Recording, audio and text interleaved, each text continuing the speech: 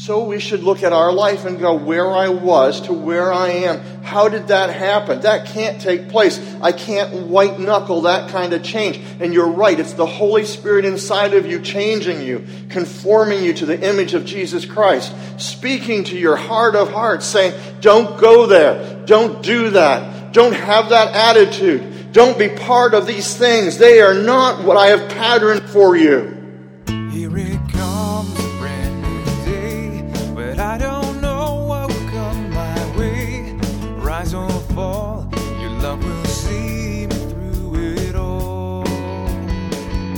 Through opportunity and challenge, like your word directs me to what's right and spurs me on right through the fight with the promise of new life. Your word, oh God, your word to me, making me all that I need to be. Your word, oh God, means the world to me, the world to me.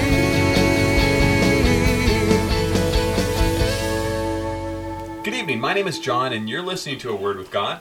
And I encourage you to open your Bibles to Romans chapter 12 while we continue to go through a message called Stand. The overall title of the Is Romans. the gospel of Jesus Christ. Amen. So we're going through Romans right now, and just to give you an idea, what we're talking about, or in terms of the message this evening, is a living sacrifice. Mm-hmm. And I thought it was actually kind of funny, Stan, when you were going through this message, because there were a lot of actions that you started talking about. Because, Paul uses actions in it. He says, Right. Get up, step up, move up. Right. Right? And all of a sudden, all I could think of was like a Bob Marley song. Okay. Right? But what God's asking from us is for us to be living sacrifices. Right. And I was hoping you could kind of expand on that a little bit. What's a living sacrifice? Because it sounds extremely dangerous. Yes, I would say it is extremely dangerous. A living sacrifice is filled with action, not static, but in every part of my day, my life, everything that I'm doing, it's centered and focused on Jesus, and how would God have me interact in that instant in a way that is a couple things: submissive to Him. Mm-hmm. And is viewing the things that He is viewing in life. So that we talked about prayer last week. So connection through prayer. What is God doing here? Recognizing what God has going on in the moment. And so submission to the Spirit, submission to the Word, my life, the Holy Spirit flowing through, using my life in that instance, in those situations, and where everything is really turned over for God's use. Okay, so it's meant figuratively to be a living sacrifice, and it's meant that we're supposed to live out daily our devotion to God and what He asks of us, and to show the love that He has to us, through us. One of the kind of the jokes when I was a boy was the problem with a living sacrifice is it keeps moving off the altar, and that's true. I mean, it's the whole section of and it's things you have to balance out. We know in Scripture that we're either slaves to God or slaves to sin. And so that is true, and yet even when we're slaves to God, we have the flesh that is warring against what God is doing, where God is taking us. So in that sacrifice, even though I have a new nature given by Jesus into my life, the old nature, and we talk about this, I'm not sure if it's in the next few weeks, but it's like a person who has been a tenant. And the old nature is instead of having free reign of the house, like the idea is to put him in a closet and limit his access to our life and to our hearts. Okay. And so, this living sacrifice thing is huge. Now, would you say then that, and just kind of a quick, if you can answer on this, that we're either going to be a living sacrifice to God voluntarily, or are we going to be a living sacrifice to the things of this world involuntarily? Yeah, that sounds good, John. There's no middle of the road, and it's kind of like the default. If I'm not a living sacrifice in the hands of God, then I'm living for the world. Great. Well, let's get going to the message, and then we'll wrap up at the end.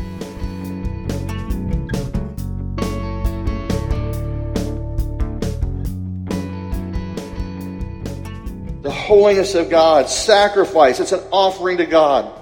And picture, if you would, this cairn of stones and the wood, just like Isaac was to be placed on this altar of sacrifice, so you and I are to place our bodies, all that we do, all that we say, all that's about us is to be on this sacrifice, on this altar as a sacrifice to Him. Giving to God who I am, that's my spirit. Giving to God my mind and my thoughts. Giving to God what I do, my abilities. Giving to God my body, the whole thing, the whole package. Acceptable. God is pleased. That's what acceptable means. God is pleased when you give yourself to Him as a sacrifice, which is your spiritual service. That word there's the idea of your work, your spiritual work, your expected response. When you give yourself as a living sacrifice to God, He's not surprised at that. It's not like, oh, what a strange thing to do. It's going like, that's right. That's appropriate. It's what I want. It's what I want to see. Which is your spiritual service of worship. Let that sink in for a moment. Worship is not reading a verse. Worship is not singing a song. Worship begins, is foundational, has its starting place, its wellspring, when I put all that I am on an altar of sacrifice to God and say, you are God and you are in charge of this body and all that it contains, and I am not. If you do not start there, you cannot fully participate, cannot fully appreciate, cannot fully surrender yourself in worship. I can imagine the Roman believers reading this going, what's he saying? It's a huge shift for us. It's a huge change. Put down here in my worship and surrender are companions. They walk a road together. You cannot worship without surrender. You don't worship to get, you worship to give. Worship always has the connotation of sacrifice attached to it. When you worship without giving and without living and giving to the one who is worthy, you're not worshiping. There is one who is worthy for you to give yourself to. And that is your Heavenly Father. Put down here, worship begins privately and spills over corporately. If your consumption of worship, if your expression of worship is once a week, you're sick. You're sick spiritually. You may not sing. You may meditate. You may pore over God's Word. You might sing. Singing in the shower, I love that. Nobody can hear me except God. And it says that He loves a joyful noise, so I can take comfort in that. I am not a singer, but I love singing to God. You know what I love to do? I love to go into church at about midnight and shut all the lights off and stand at the piano and just play and sing and worship God.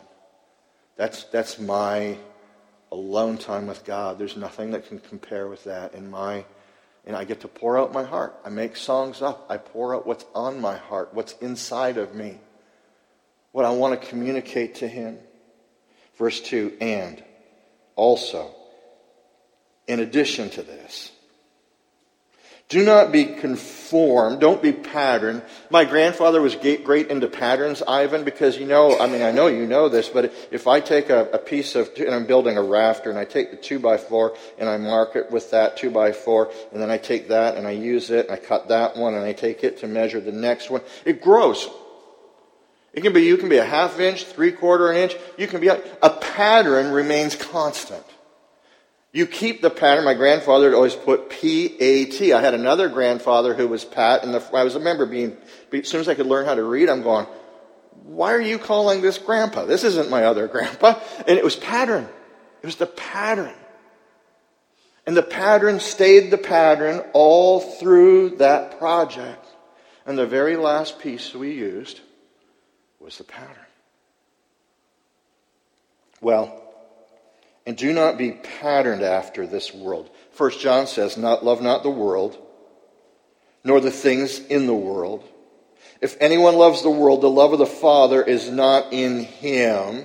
For all that's in the world is the lust. That word lust, there's craving. There's a restaurant in Springfield called Cravings. Technically, the restaurant is called Lust. Lusting after food. Good name for a restaurant. Not good in your life.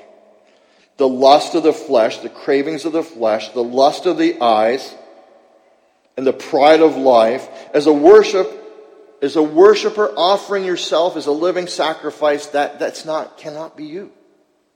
You cannot be patterned after the world, the things that are in the world. And John is very clear in laying out, here's the world's pattern. Here's what the world says is important. Here's what the world says you need to pattern your life after. And if you are a follower of Jesus, you can't do that. But, contrasting conjunction, be transformed, be changed into another. We get the word metamorphosis from that idea, pupa, butterfly, all that. You're to be that grubby little worm. You go look at that and you go like, how can that be a beautiful butterfly?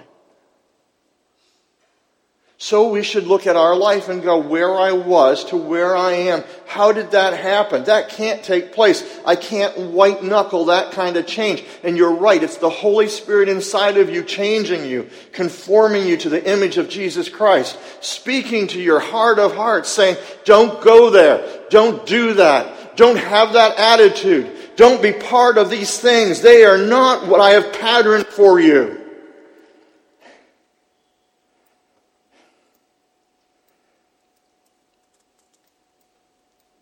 Interesting. It's in the middle voice. And in Greek has some oddities to it. One thing about it is it tells you who's doing the action. I kind of always think that's a God thing. You know what I mean? I pray. Have you prayed this too? God, change me. God, change me. God, change me. It's in the middle voice. The subject is doing the action. The onus of the transformation, the choice to make, is with you. The choice, I love my daughter, I really do.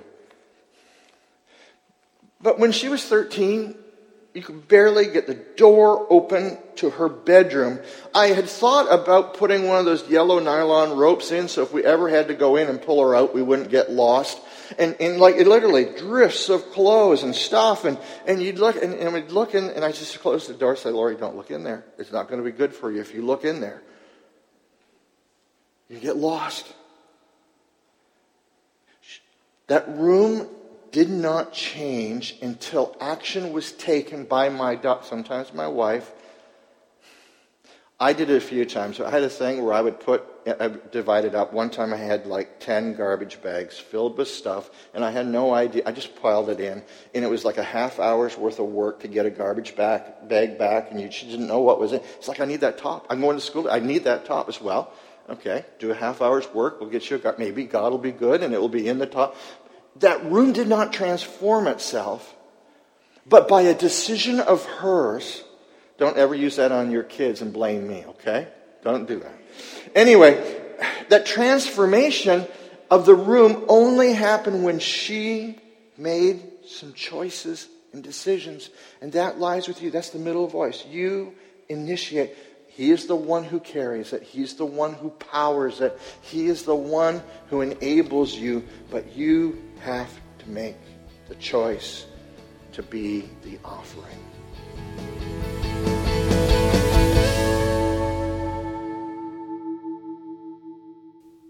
Hi, I'm Stan, your teacher at A Word with God. I hope you've been enjoying our series in the book of Romans, and if it's kind of piqued your interest about becoming a follower of Jesus, or maybe you're just interested in checking out church another time, we would invite you to join us at Evangel Community Church in Kitchener, Ontario. John, why don't you tell folks how to find us? Yeah, we're at 112 Spadina Road West here in Kitchener, and we have 2 services on Sunday, one at 9 and one at 11:15. Love to see you come out for that.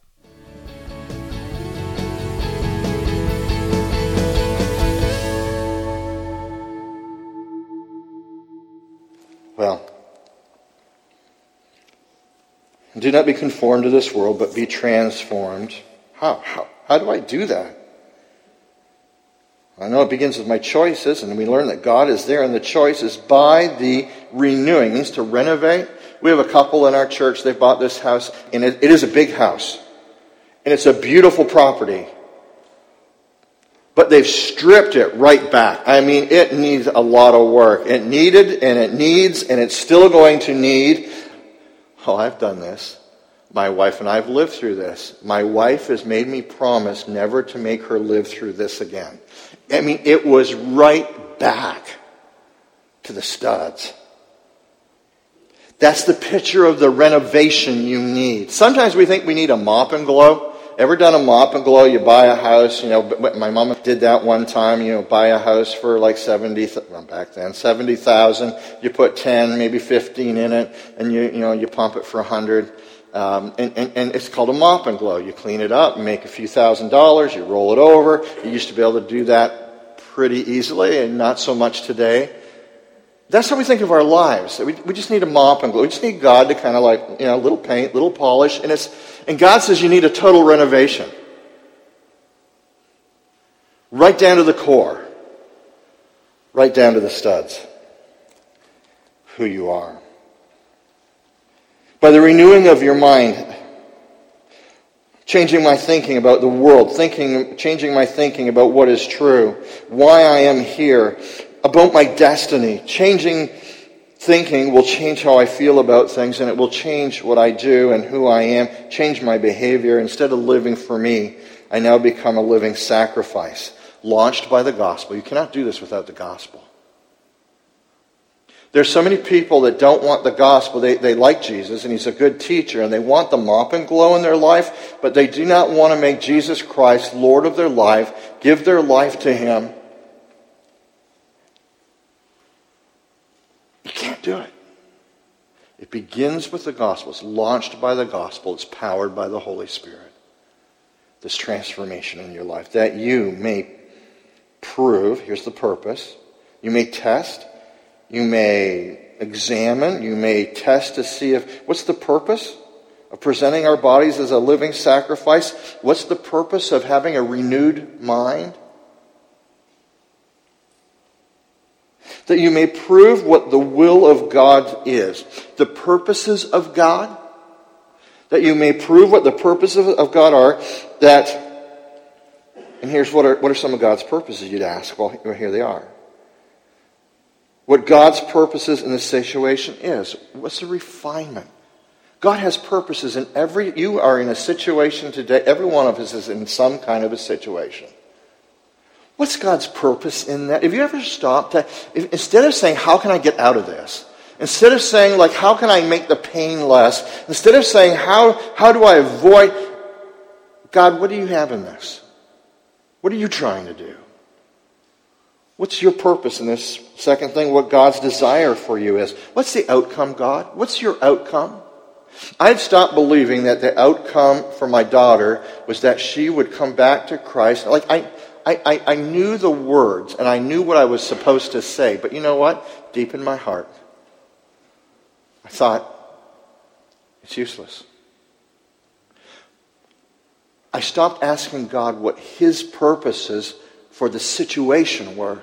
And the purpose in his situation was to refine her, to refine Lori and I, to do things in our family.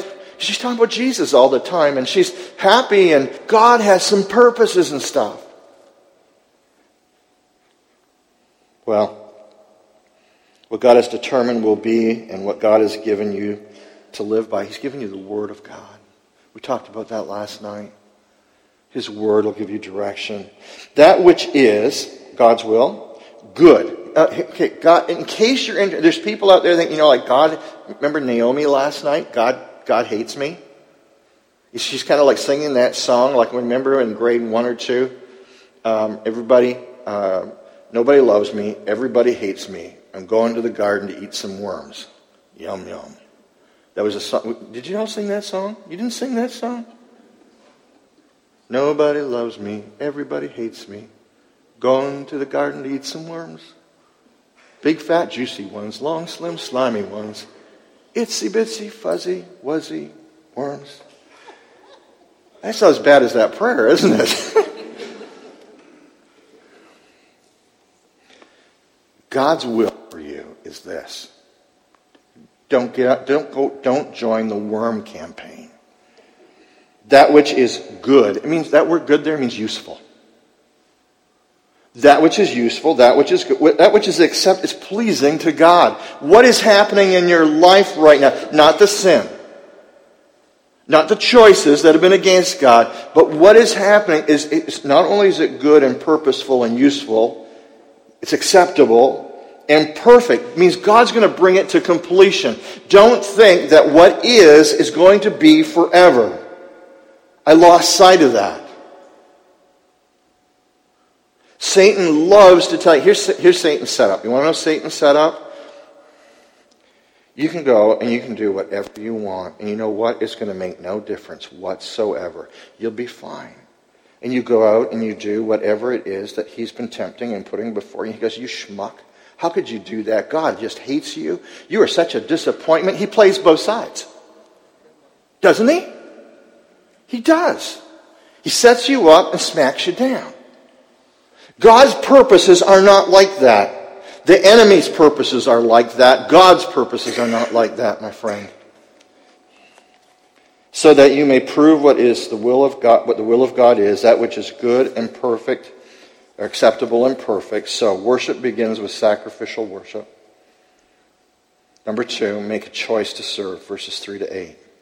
And we first see, watch your attitude.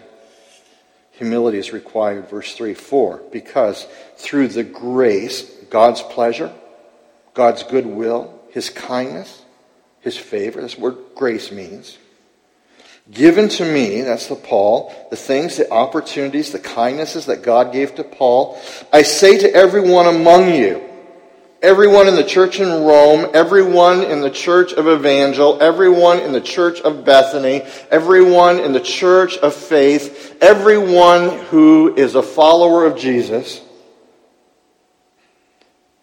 everyone among you. What are we to do? Not to think more highly of himself than he... Okay, I didn't tell you what was going on in this church, did I? You would never believe it, but there was church fights going on in this church. It never would cross your mind there'd be a church fight, would it? See, what had happened is the church had started out very Jewish. They were Jewish believers. And one of the Roman emperors kicked them out for 4 years, all the Jews in Rome, because there was perceived problems that the Jews were creating. And then the church kind of morphed into a very Gentile church. After about 4 or 5 years, they all come back in, and now there's these tensions. Well, that's not how we used to do it. Well, that's how we're doing it now. Well, who told you could do it that way? Well, we were here, and we decided that. We're having ham sandwiches at the church social function. The Jewish believers are going, no way are we having ham sandwiches at the church social function. That's just not godly. And they're fussing and fighting with each other. And Paul keeps bringing that up all through the letter. All through the letter. Get your act together. Stop fighting. Start working together. And it says, everyone among you, not to think more highly of himself than he ought to think, but to think so as to have sound judgment. Word there is the idea of be sane. Think sanely. Don't think insanely in the church. That you would think would be a natural. James 1:17 says, every good and perfect gift is from above, coming down from the Father of lights, with whom there is no variation or shifting shadow. God is consistent. How we do things changes and moves all around us. The what is static. The what is static.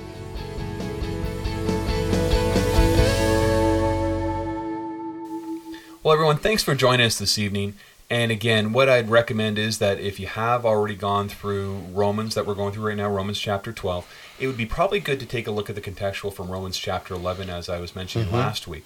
And that'll really give you a good feel for really overall what we're talking about. And because we literally go right from Romans chapter 1, verse 1, right to the end of Romans when we're going through, well, actually, when you're going through your messages. Yeah, and these things, context is king. Yeah. So great to go ahead of that, go ahead of us as well if you want, and go behind so you understand what's going around the entire message that we're hitting for Romans. Correct. So, everyone, thanks for joining us this evening, and as always, remember, don't end your day without a word with God. Here it comes, a brand new day, but I don't know what will come my way. Rise or fall, your love will see me through it all. Opportunity and challenge like your word directs me to what's right and spurs me on right through the fight with the promise of new life.